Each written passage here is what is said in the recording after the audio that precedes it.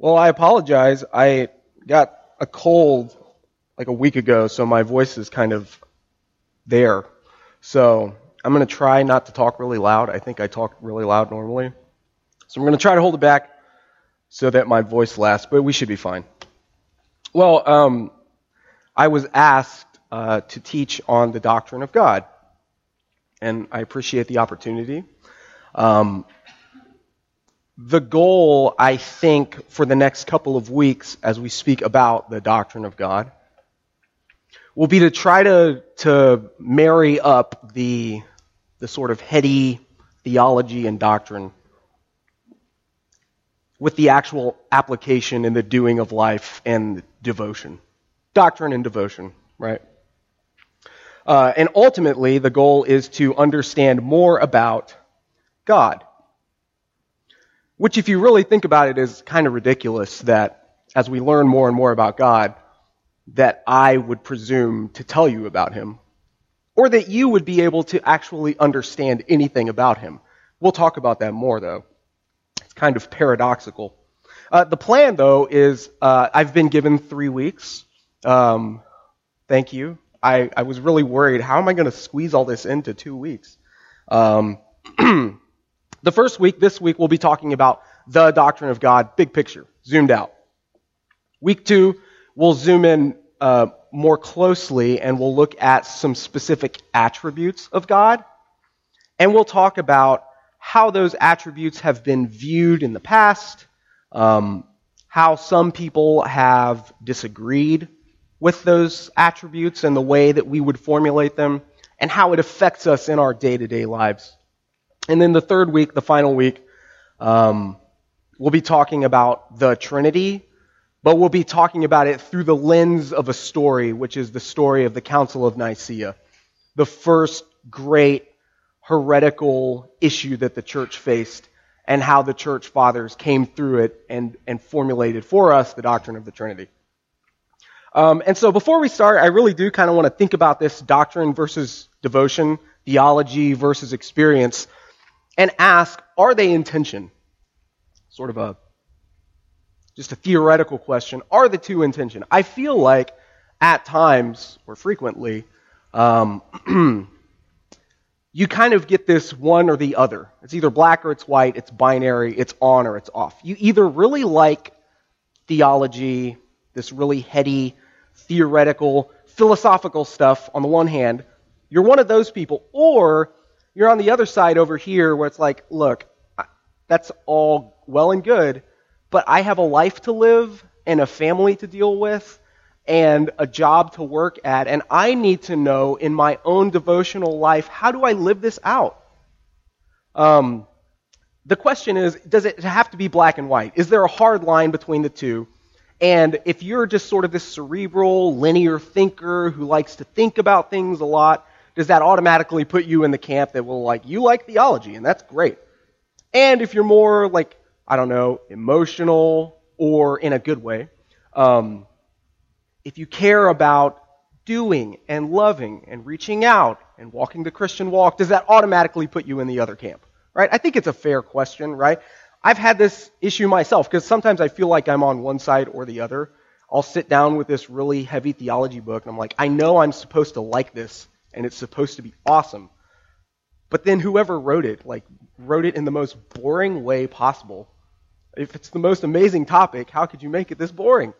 And at other times I sit down with this devotional book, that's written by one of these, a pastor or someone who just really is into, fill in the blank. But even then, I'm like, okay, but I need something more, right? And so I have a quote, I think, which may be helpful before we start, and it's by C.S. Lewis. He wrote it, 70 years ago, and he's talking about this issue. Doctrine versus devotion. Theology versus experience. Which one is it? And he says, in this age, in our age, this is the 1950s, I think, the need for knowledge is particularly pressing. And I will not allow a sharp division between two kinds of books, doctrine books and devotion books. He's not going to say that they have to be separated.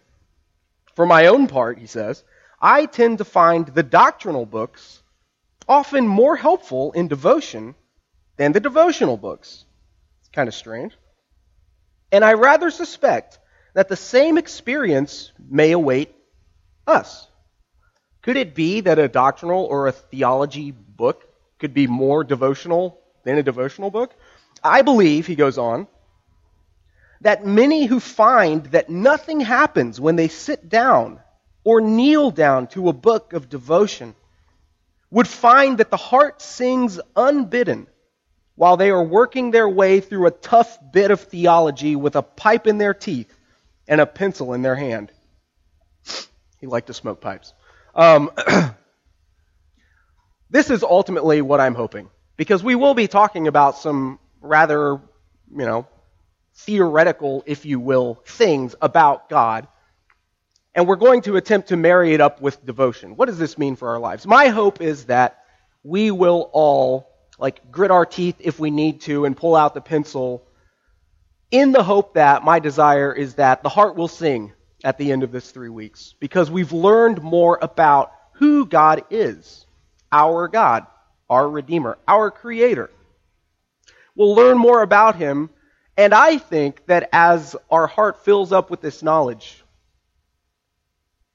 that it will overflow then into devotion and life and wanting to love our neighbor because of what God has done. Does that make sense?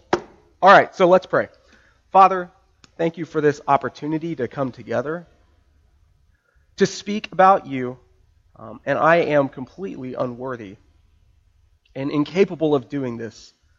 But because of the revelation that you have given us through your Son, we can approach you boldly, and we ask that you would enlighten the eyes of our hearts so that we may know who you are, and that it may continue to conform us into the image of Christ. I ask these things in Jesus' name. Amen. Okay, so I know this is not the first week that we're doing this series, and we are using this book by Paul David Tripp. And I want to read the first paragraph before we begin, as we begin, of chapter 3. There is only one true God. He is infinite in his being and perfection. He is invisible, without body parts or passions. He is unchanging, immense, eternal, and beyond human comprehension. Note that. He is almighty, most wise and most holy. He is completely free and absolute, working everything according to the counsel of his own unchanging and righteous will and for his own glory. He is most loving, gracious, merciful, and long-suffering. He is abundant in goodness and truth, forgiving iniquity, transgression, and sin. He rewards those who diligently seek him. He is just and fearsome in his judgment. He hates sin and will not clear the guilty. This leads me, we're on number 1, who is God? We've got 3 points. Who is God? How God reveals himself? And how do we respond? It should be on your handout. Does anyone need a handout? No? If you need one, let me know and I'll grab you one. God is the Creator. I would hope we would all agree upon that. The Bible begins, the very first words in the beginning, God, before the beginning, God created the heavens and the earth. Later in the Bible, it will say he created all things visible and invisible. So not just the things you see and can feel. He also created the invisible world, right? And the Creator, okay, I don't like really drawing pictures of God because I don't know what he looks like, but just for your own edification, Father, Son, Holy Spirit, okay? And then the Creator, who it says here is infinite, perfect, invisible, without passions or changing emotions. He's eternal. He's beyond comprehension. He's almighty, most wise, and most holy. Created the world, the things visible and invisible, and he created you and I. We are creatures. That makes sense. God, the Creator, created creatures. And this leads us really to the first distinction that I want us to wrap our heads around. Is that between the Creator and the creature, historically it has been said that there is a giant, uncrossable, unfathomably deep chasm, which cannot be crossed over by the creature. If I make a chair, and it's a beautiful chair, and it's really comfortable to sit on out of wood, does the chair know me? No. It's kind of funny to think about. No, it doesn't know me. I made it. It can't know me. What if I make a wooden figurine of myself? A bobblehead. Okay, let's say I make a wooden bobblehead and it moves its head like this. And it looks a lot like me. I have a big head. I have to wear really big hats. Does it know me? Does the bobblehead that looks like me know me? Of course not. That's funny, right? This Creator who has made us, who is all the things that we are not. I am bound by space and time, right? Recently I had to get on a plane from Orlando to come to here, and I was telling Jesse, I wish I could teleport. When will they invent that? Because this is miserable. Sitting in this airport, I have to be in one place at one time. I am bound. God is infinite. He transcends both space and time. He's all-knowing. My knowledge is very limited. And so, does it make sense that we would be able, as creatures, to somehow get to God and get all up in that circle and know Him? Not really, right? And this is why, historically, there has been this massive, huge, imagine this times infinity, because it really is, distinction between the Creator and the creature, which we are unable to cross. Now, I want to clarify that this is not the exact same thing as when our first parents in the garden sinned, right? And the relationship between God and humanity was broken. This is not the exact same thing. This is a difference because the Creator who is all-powerful and can do all things has made things like us, and we can't access that, right? The distinction that's made because of sin and the fall is slightly different, and we'll probably talk about that at some point. So, there's the Creator, there's the creature, and there's a distinction. And we cannot cross over the Creator-creature distinction. Does this make sense? Tracking like an 8-track tape, as they say in the Marine Corps. It's really corny. Paul writes to Timothy, and he alludes to this, right? In 1 Timothy 6, he's writing this praise to God. He who is the blessed and only sovereign, the King of kings and the Lord of lords, who alone has immortality, who dwells in inapproachable light, who no one has ever seen or can see, to him be honor and eternal dominion. See, he starts to sort of capture that inaccessibility. We can't get to God. We can't see God because He dwells in inapproachable light. And this is something that people have thought about for thousands of years. 1,000 years ago, before the Catholic Church was the Roman Catholic Church, it was just one really kind of universal church.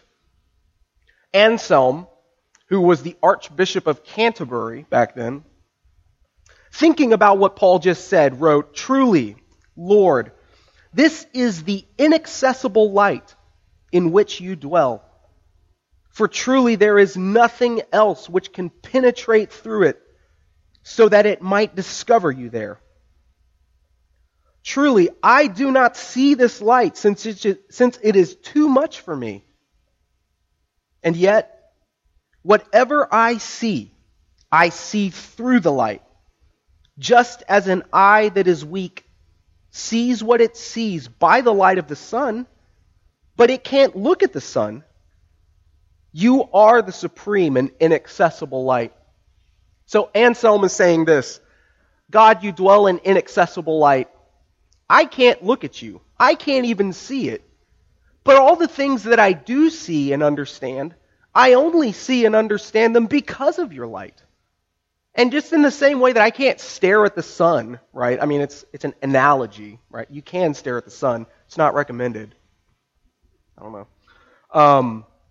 In the same way that you don't want to look at the sun, but you see everything by the light of the sun, God's light, the Creator, is the one who enables us to see and to know and to understand. But how? Okay, so we're moving now to... I like this board. We're moving on to point number 2. How then does God reveal himself? Well, the first two, general and special revelation, I believe were spoken about last week. Right? We were talking about the doctrine of Scripture. So I'm going to sort of breeze over these since you already have these categories, but it's good to be reminded. General revelation is what Scripture speaks about when it says, for example, in Psalm 8, O Lord, our Lord, how majestic is your name in all the earth. You've set your glory above the heavens. When I look at the heavens, the works of your fingers, the moon and the stars that you've put in place, what is man that you are mindful of him? General revelation, nature, creation. Around us, some people have said it's like signposts that point us to God. It's like, hey, look at me. I'm amazing. Someone amazinger must have made me. No, that's not a word. Psalm 19, the heavens declare the glory of God, and the sky above declares his handiwork. Still talking about general revelation. And the Apostle Paul again refers to this in Romans 1, where he says, for God's invisible attributes, in particular, namely, his eternal power and divine nature, have been clearly perceived ever since the creation of the world in the things that have been made around us. Everyone can see the fact that God is powerful from the things around us, so that they are without excuse. So this is the limitation of general revelation. In that, general revelation, or nature, the things that God has made, show to us and reveal to us that there is a Creator. And it leaves us without an excuse when later we suppress that knowledge and say, no, I don't want to worship you. I'd rather worship the things you've made and myself, frankly. And it leaves them without excuse. What it does not do is provide enough knowledge for fallen human beings to be saved. Staring at, I really like Monterey, the Monterey Bay. It's beautiful. When the sun finally comes out in the morning, you can see it, right? It's beautiful, and it does declare the glory of God. What it does not do is tell me that God is triune, or that the Son has come in a human body and been crucified for my sins. It doesn't tell me that. And so the second way that God reveals himself to us is through special revelation, right? This, I think, is very well put in Hebrews 1 long ago. And many times and in many ways, God spoke to us through the prophets. He spoke to our fathers by the prophets. But in these last days, he has spoken to us by his Son, whom he appointed the heir of all things, through whom also he created the world. And so this second category, special revelation, is Scripture. God has revealed beyond general revelation the way to salvation, the plan of reconciliation for those of us, all of us, who have fallen away because of our first parents' sin, Adam and Eve, and because of our own sin. God reveals himself to us through general revelation and through special revelation. And the 1689 Confession of Faith, which is pretty solid, in chapter 1, it captures this beautifully. You'll find that if you ever take a gander at the 1689 Confession of Faith, it's going to walk through every single one of these things we talk about in Sunday school, systematically. It's going to tell you what Scripture is. It's going to tell you what general revelation is and special revelation. It's kind of a really nice, condensed, boiled down, little thin book that you can look at. It's amazing. Although the light of nature, talked about nature, general revelation, and the works of creation and providence manifest the goodness, the wisdom, and the power of God so much that we are left without an excuse, it is not enough. It is not sufficient to provide that knowledge of God which is necessary for salvation. Therefore, it pleased the Lord at different times and in different ways to reveal himself and to declare his will to the church through Scripture. All right? That's pretty straightforward, right? We've got general revelation and we have special revelation. Now, before we move on and we start to get into the meat of this and how do we tie this into our lives, I want to open up the floor for questions briefly on the things we've spoken about thus far, the creator, the creature, the distinction, really anything that's under points 1 and 2. Are there any questions? Is there anything that's unclear that I can attempt to clarify at this point? If not, that's fine. There's more question time. Yes? Oh, yeah. Yeah. Well, I was worried that if I had a bunch of little stick people, you couldn't see it. So the big not stick person is like representative of all the little stick people. I see now how that can be very confusing. Okay. No, there's not like that's not the Nephilim or anything like that, like Goliath, right? Excuse me. Okay. Yes, thank you for that makes sense. Okay, well then we're going to move along, and we will come to another point very soon where we can have a bit more. I'll have some questions for you to answer to see if you want to answer them. Okay, so let's talk about fighting. And I want to talk about this next point, which is accommodation, right? It's a doctrine of accommodation, which is going to be crucial as we move forward, probably for this entire Sunday school series, beyond even me, for understanding how we're supposed to read the Bible, right? And how we're supposed to understand God. When Caleb was younger, like 3 or 4, he's 8 now, he was like a little tiny guy, like up to my knee. And I really wanted to fight with him and like wrestle on the living room floor, right? The problem is I was way stronger than him, and he knew that I would beat him. So the only way I could get him to attack me is if I would turn my back and get on my knees and cover my eyes with one hand and promise that I'd like leave one arm behind my back when he attacked me, and that I wouldn't get off my knees.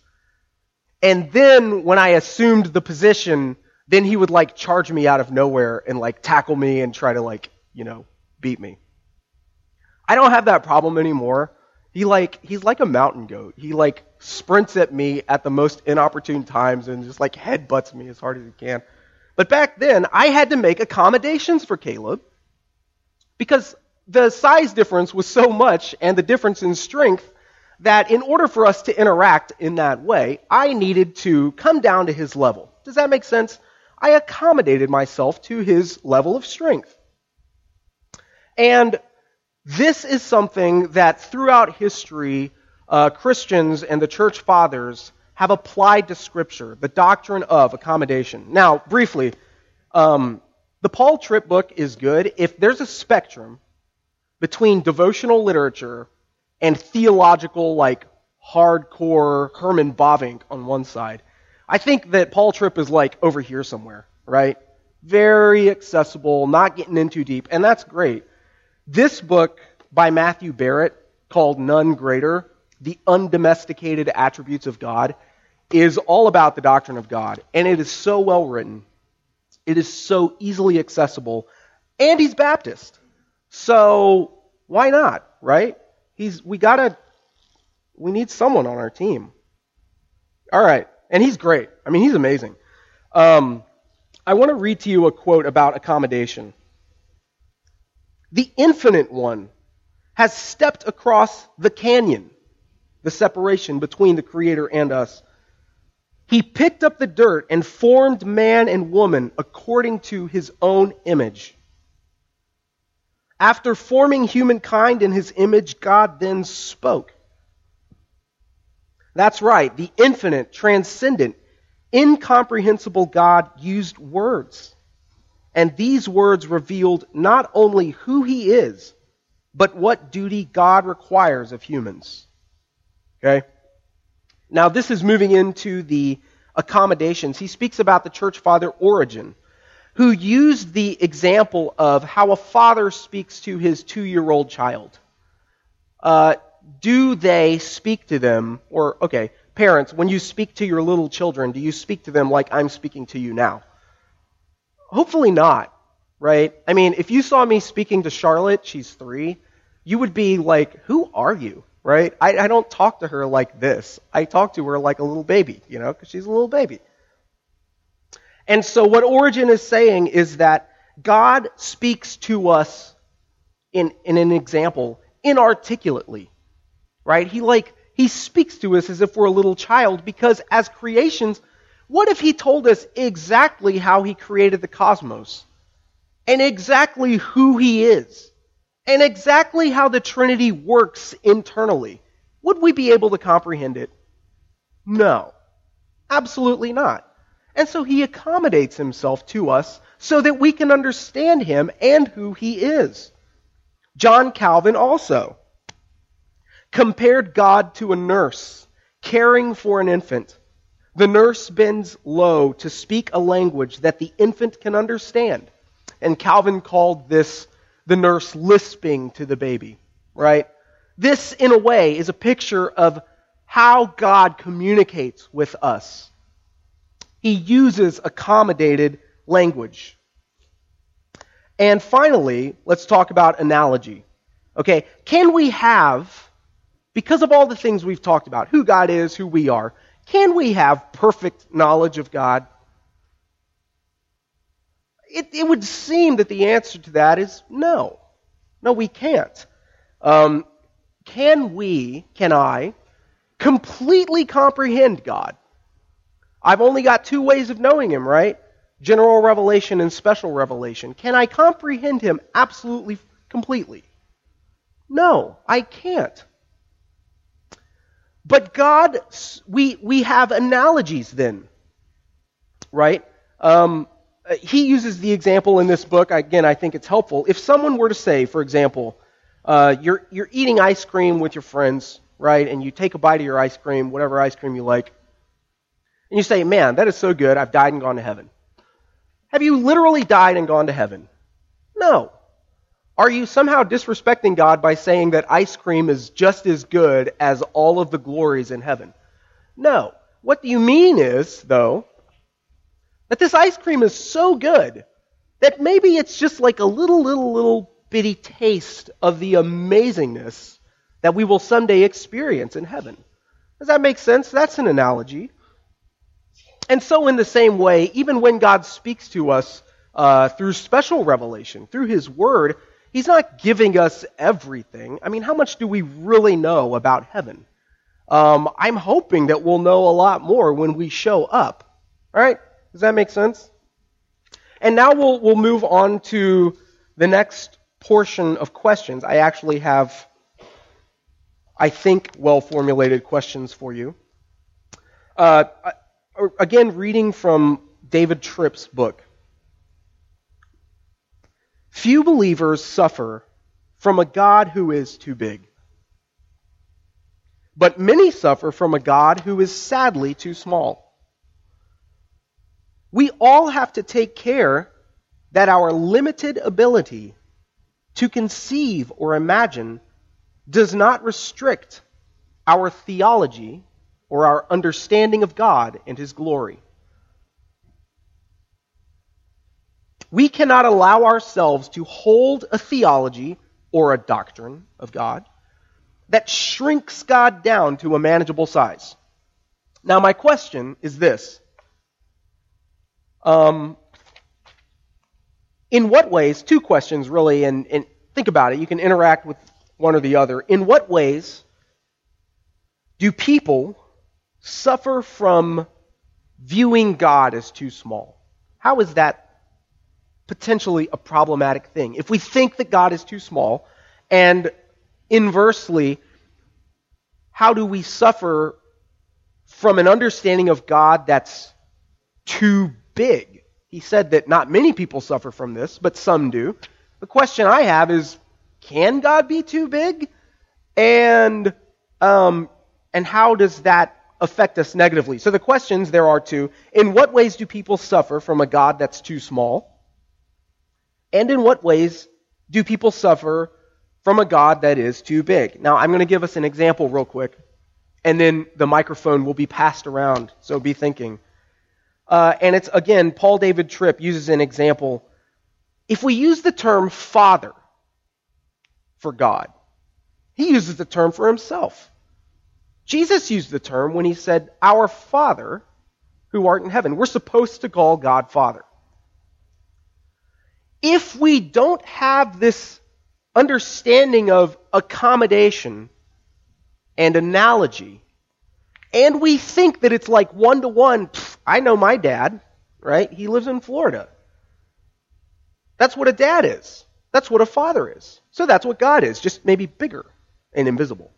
And like maybe super far away, right? But this can be problematic. I'm sure you would agree. Not all of us know our fathers. For some of us, if we do have a father, our relationship with our father is broken. Maybe our father was very heavy-handed. Maybe he was abusive. Maybe he was a pushover. Maybe he didn't do too well at work over the course of his working career, and he did his best. Maybe he was a workaholic and he made tons of money and he totally ignored you. Do you see how this can sort of drift into thinking, well, it's a one-to-one thing. God's a father, I've got a father, so I know God. Okay, so I'm going to open it up to questions. And the questions were, again, in what other ways, or you can talk about the father one, do we get into trouble if we think that God is too small, or if we think that God is too big?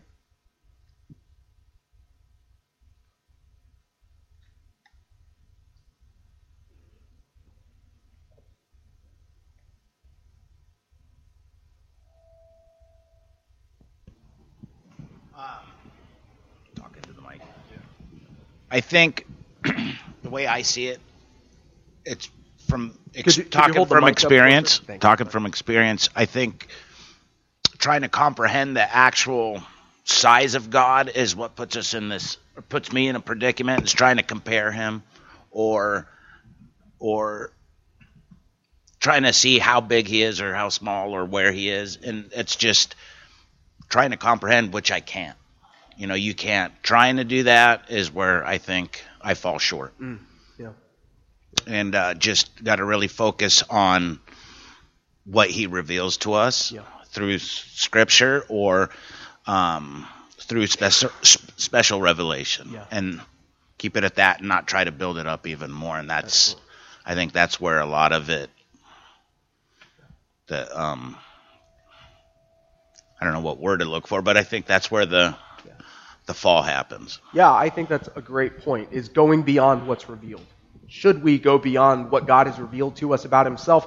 I think the answer would be, based upon our cool picture back here, the answer would be no, because anything He's revealed to Himself, to us about Himself, is really as far as we can go. What am I going to do?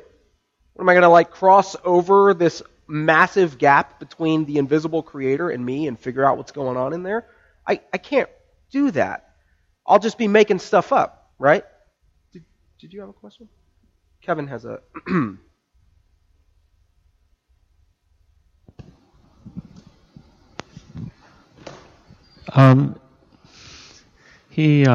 God does invite us to seek Him and seek Him with all our heart. So He wants us to get to know more and more and more and more about Him. So the fact that there's something ineffable about Him that we can't ever discover shouldn't prevent us from, reaching out and discovering all we can, all that He's revealed, and being content in that. I think maybe if we sense that God is too big to care about our small problems, that's a misunderstanding of God in Him approaching us. Or if we think that He's not able to affect things, that the world is out of control and we end up worrying about that, then God is too small to us. Yeah, great. Thank you. Yeah, and so that, I think, was an answer to kind of both questions, right? I'm not really sure. I don't think he explains what he means about few people suffering from a God who is too big. But that's what my mind went to as well. If God is so far away and completely inaccessible, what does he care about me? You know what I mean? And of course, Scripture shows us that he cares for us. He keeps us as the apple of his eye. He hides us under the shadow of his wings. Does he really have wings? No. God is spirit, right? That's accommodated language, okay? And yes, I think often it's problematic, and it shows itself when we think that God is really too small by the way we worry over, oh man, that person got elected. The whole world is just falling apart now. I've been there, right? Anything else? We got time for one more.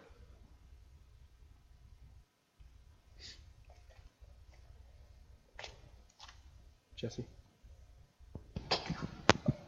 I think the danger of making God too small. I think what a lot of people do, and we've talked about this, how a lot of people are not atheists. They say they believe in God, but what they really believe in is a God of their own imagining. And so I think that's a way that we make God too small, by making him more like us. Like, this is the kind of God what I think God should be like, or what I would expect him to be like, just because that's how I am, or that's how my mind works. Which obviously then we get all kinds of really false and dangerous ideas about God. So I think that's how we make God too small, sort of. Thank you. And I'm going to move on. I'm sorry. We'll come back. There's another question time, okay? And I really want to move on because that was a perfect transition, but I don't think she knew where I was going. So this is just how amazing our marriage is on full display. Excuse me. Okay, so moving on to point 3. How do we then respond? This is kind of where the rubber meets the road, I think. And really what I'm hoping we can do is think about, now that we've kind of gotten a big picture about how there's the Creator, there's the creature, we can't access him, but he's revealed himself to us in the world around us and in Scripture, while at the same time we can't really know him in himself outside of Scripture because, and he uses analogies to help us. He accommodates his language to us. He talks to us like we're little babies so that we understand. All right? So moving on, Paul Tripp then says, and I think it's insightful, that everyone you know, and everyone you will know, and every movement or business or corporation you see, is ultimately acting the way they're acting, saying what they're saying, doing what they're doing, based on what they think about God. Okay? And he says in particular, I think it's helpful, how they would take something like Genesis 1:1. In the beginning, God created the heavens and the earth. Well, where did God come from? What do you mean? In the beginning, he was already there. It's the wrong question, right? But based on what people believe about this, it will determine how they react. It will determine who they give their money to, the way they live their lives, the movies they watch, the people they associate themselves with. And then Paul Tripp goes on in his book to lay out several categories of people, I think, to help us understand the people around us, and then to help us understand ourselves and how we should respond to what we've just talked about, the doctrine of God. And I want to go with something slightly different, which is 3 paradigms, which are in your little handout. And I'm going to go back to my picture because I think it's helpful. The first paradigm that's on your handout, I believe, is, well, first let me say this. In the 60s, there was a really, really famous German theologian and philosopher who was like the court theologian for JFK. His name was Paul Tillich. I think like Paula White was the court theologian for Trump most recently. I don't know. I'm sure, typically administrations have these religious leaders or whatever that they sort of rely upon and they go to for answers. Well, for JFK, it was Paul Tillich. Brilliant. And Paul Tillich said this: every single religion in the world falls into one of two camps. Right? And the first camp, he says, is the stranger we never met. It's the stranger we never met. And what the stranger we never met means is this: that obviously there's us down here, but up here past this thing, there's nothing. It's just us. And we know that. I mean, science has proved that to us. It's ridiculous to think that there's some personal deity up there who's helping you out and listening when you pray in your closet. And even if there is, he's a stranger. And we've never met him. And we never will meet him. So who cares? This is atheism and deism. A deist was someone like Thomas Jefferson. Hey, I'm going to cut out, literally, the miracles out of my New Testament, because we know that doesn't happen. Okay? We know that doesn't happen. And even if there is a God who created the world, he's not coming in and talking to us.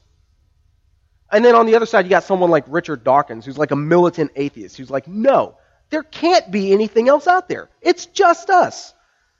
These all fall into the first category, which is the stranger we never met. The second category that you have on there is basically people who say this: there is someone up there. There is. And he is so, or he, she, it, is so close to us that this is gone.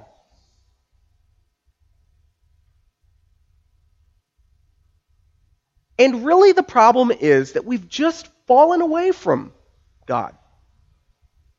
We're far away and we need to get back. How do we get back? I don't know. Transcendental meditation? Right? The world is full of this universe, right? The universe is going to get us through this. Reincarnation. When I die, my spirit will be released and it will just go back into the unity of God. Have you ever met anyone like this? They're all over the place. They're like spiritual mystics, right? And they say there is no distinction We just need to overcome this estrangement. Overcoming estrangement. There is a deity, there is a God, and we just got to get back to him if we just try hard enough. If we just do the right things, we'll get back to God. Okay, those are the first two groups. And Paul Tillich says every single religion falls into either the stranger we never met or overcoming estrangement.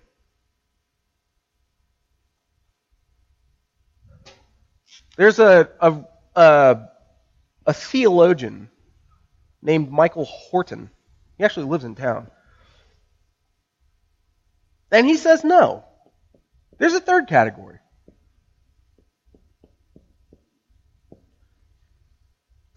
And the name of that third category is, and this is the category into which only Christianity falls, meeting a stranger. And meeting a stranger tells us that yes, there is a huge gulf between us and God. That we can't get to him. And he is a stranger and estranged from us because of the sin of our first parents and our own daily sins. And we can't do a thing to access him. But this stranger, in the second person of the Trinity, has suddenly broken through. Okay. And now he came, and he was on earth in flesh and blood, born in a manger. And John says, we have seen him.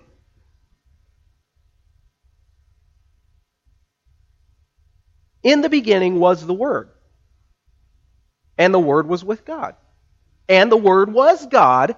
And the Word came and took on flesh and dwelt among us. And so you see, while we cannot, it is true, cross over this divide to the Creator, he has come down to us and met us here. Now, I think it is possible to have heard versions of this story so frequently that sometimes, and it happens. We're busy people, and we have to live and buy clothes and buy food. That this story tends to just kind of get, tamed. Like, oh yeah, Jesus meek and mild. That's great. Blonde-haired, blue-eyed Jesus in the picture at the whatever local church.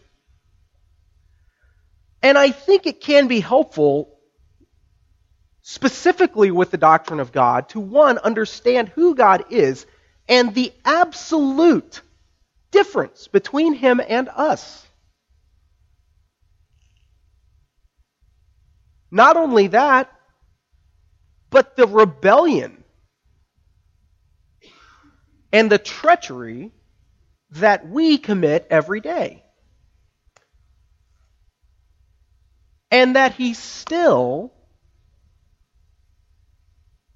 God came into the world to take your sin. And then what's crazy is he dies, takes your sin, gives you his righteousness, and then he says, I'm returning to the Father, right? That sounds really sad, like I'm going back. But I am going to send a helper. And now the Holy Spirit has come and indwelt and sealed everyone who heard and believed. A down payment. A guarantee that you and I will one day live with him forever. This, I think, is at least one of the ways, I'm not going to say the only way, one of the ways in which the doctrine of God helps us to understand the absolute magnitude of the incarnation of Christ and the life that we now have in him.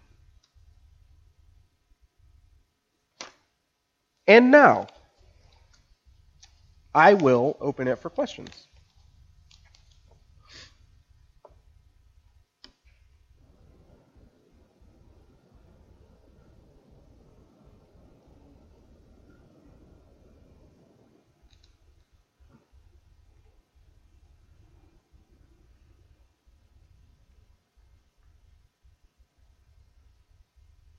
I can make it really awkward. I don't care.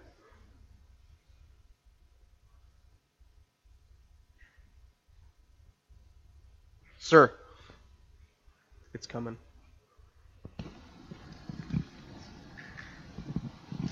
Thanks. Well, it's not really a question. I'm sorry. I just was thinking about how knowing our fallenness, or I guess holding on to a strong doctrine of sin in some sense, we sometimes make the jump that in our fallenness, in our sinfulness, not only do we have a distorted view of who God is, but we have a distorted view of what our relationship with God looks like. And so I think that can then influence, is God too big or is God too small? Especially when we are faced, every moment with our fallenness, with our sinfulness. And so for some of us, God becomes very big, and we're overwhelmed by our sin. We face sort of constant condemnation. We don't have anywhere to go. We're sort of locked into a sort of shame cycle, whatever. And for a lot of us, maybe God is very small, and we can justify our sin because we forget that our relationship has been restored in Christ our Redeemer, and that we have actively the Spirit whom we live this new life with. And so I think that's healthy to know, is that when we have those perceptions of God being too big, God being too small, we also have an active agent in the Spirit, the person of the Spirit, indwelling, helping us to recalibrate, confess our sins. He's faithful and just to forgive us our sins and to cleanse us from all unrighteousness. There's a realization that God can be too big or too small, but God is for me in Christ Jesus. And that sort of reshapes that relationship. But we need that every day. That's why we need the gospel every day. Thanks, Nevin.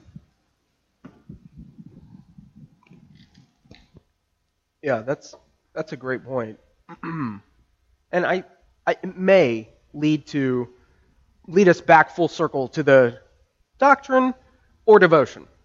Doctrine or devotion. Is it how I feel, and do I need these feelings every day in order to feel like a fulfilled Christian? Or do I need to be sitting down with this, giant tome and reading about something I can barely understand, because it was written 400 years ago? And well, for one, those two extremes, sometimes it feels like those are the two options. It's like one or the other. I will tell you, there are books like this or other means that are incredibly accessible for you and I, written within the past 10 years, and they talk about things like this. So it doesn't necessarily need to be so extreme. But I think it's worth remembering, and I'm sure you've all experienced this if you're older than 3 maybe,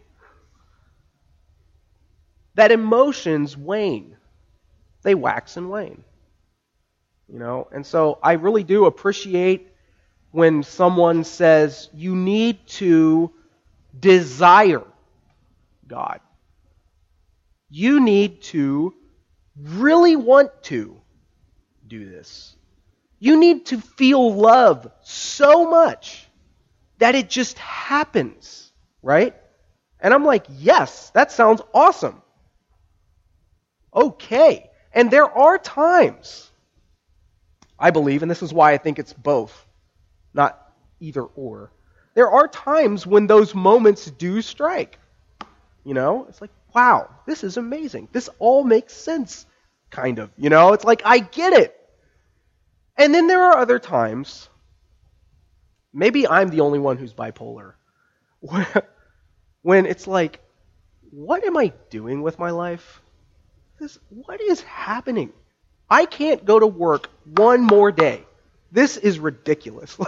If I didn't have a family to take care of, I would quit and just fly away somewhere and never come back. Maybe I'm the only one who's ever thought that. And then we begin to question, well, wait a minute, I don't feel this desire. I don't feel this love that I'm supposed to feel. I don't have this changed heart, and I never struggle with temptation, and I never struggle with doubt, and I never struggle with sin. That doesn't really define me as of, whatever, a week ago, or 2 weeks ago, or whatever, or today. That is when I think it can be helpful, because at that point, it's like, well, what do I do? I need to find some solid ground for my feet somewhere. I can't just stop being a Christian because I don't feel good today, right? What is the solid ground? I think that knowing beyond a shadow of a doubt, because he's revealed it to us in his word, who he is, who we are, what he's done for us, and it's not affected by how you feel. It doesn't matter, really, what you feel. I mean, did Stephen feel awesome when they were stoning him to death? No. I know that's ad absurdum, but we don't always feel awesome. You don't feel great the second you get into a car crash. But God is who he is, and we are who we are, and he has revealed himself to us in time and space, in history. And so I think that is helpful. Yes, sir. I guess within the same topic of general special revelation and God being big or small, one of the things that sometimes I struggle with is reading certain theological books or doctrinal books. Seems like the theologians make certain topics overly complicated. They have 15 points and then 15 points under those 15 points. So then I question, well, is that making God too big? And then some responses are like, well, yeah, God is uber complex and complicated, and we should try to figure him out, or even try to do that. But at the same time, I'm wondering if we've crossed a line somewhere. Yeah. Are there examples that you've encountered, if that's true, or I don't know if... Yeah. Maybe I'm just a really bad seminary student, but I've been told that Herman Bavinck is the man, right? And he's got this 4-volume, if you put them all beside each other, it's like this. And one of them is 700 pages on the doctrine of God. And I'm with you. I read it and I'm just I got other stuff to do. So, no, I don't think you're alone in thinking that at times not every resource out there for understanding Scripture and the Bible is necessarily the right resource at the right time for the right person. Yes?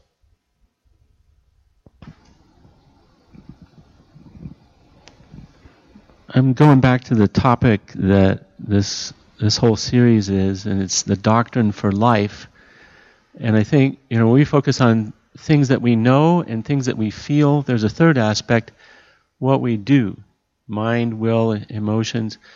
And God has given us things to do, even when I don't fully understand what's going on, even when I don't feel like doing it. He says, it boils it down to a pretty simple thing. Follow me. Jesus says, follow me. Okay, I can hang on to that. I can do that. Follow you where? As he reveals in Scripture, and I can, overcome the not wanting to do something by the simple command and the response to that. So when we think, how do we respond? I think it's my will being conformed to what he directs me to do, and then the other things fall into place. As I yield myself to him, I understand better what he wants me to know. And I respond in my heart with joy to what he's doing, even when it's difficult. Thank you. All right, that's it. That's time. Okay, so if you are interested in the book, let me know and I'll show you what book it is. If you have any questions, come talk to me. The plan next week is we're going to talk about attributes. Like, let's kind of dive into the weeds, and then I'll tell you guys a story on the third week, and it's going to be awesome for me. Thanks for hanging in there. Let's pray. Father, thank you for revealing yourself to us. Thank you for sending your Son for us. Help us to understand that our neighbors and those that we encounter every day who do not know you are ultimately wrestling with similar questions. What's the meaning of life? Why am I here? God, I ask that you would help us not to be defensive, God, that we would look for opportunities to speak to them about you, who we are so far away from, and yet you've come to us in your Son. So I ask that you would be with us today, that you would bless the sermon and the service, and that we would learn more about you. In Jesus' name, amen.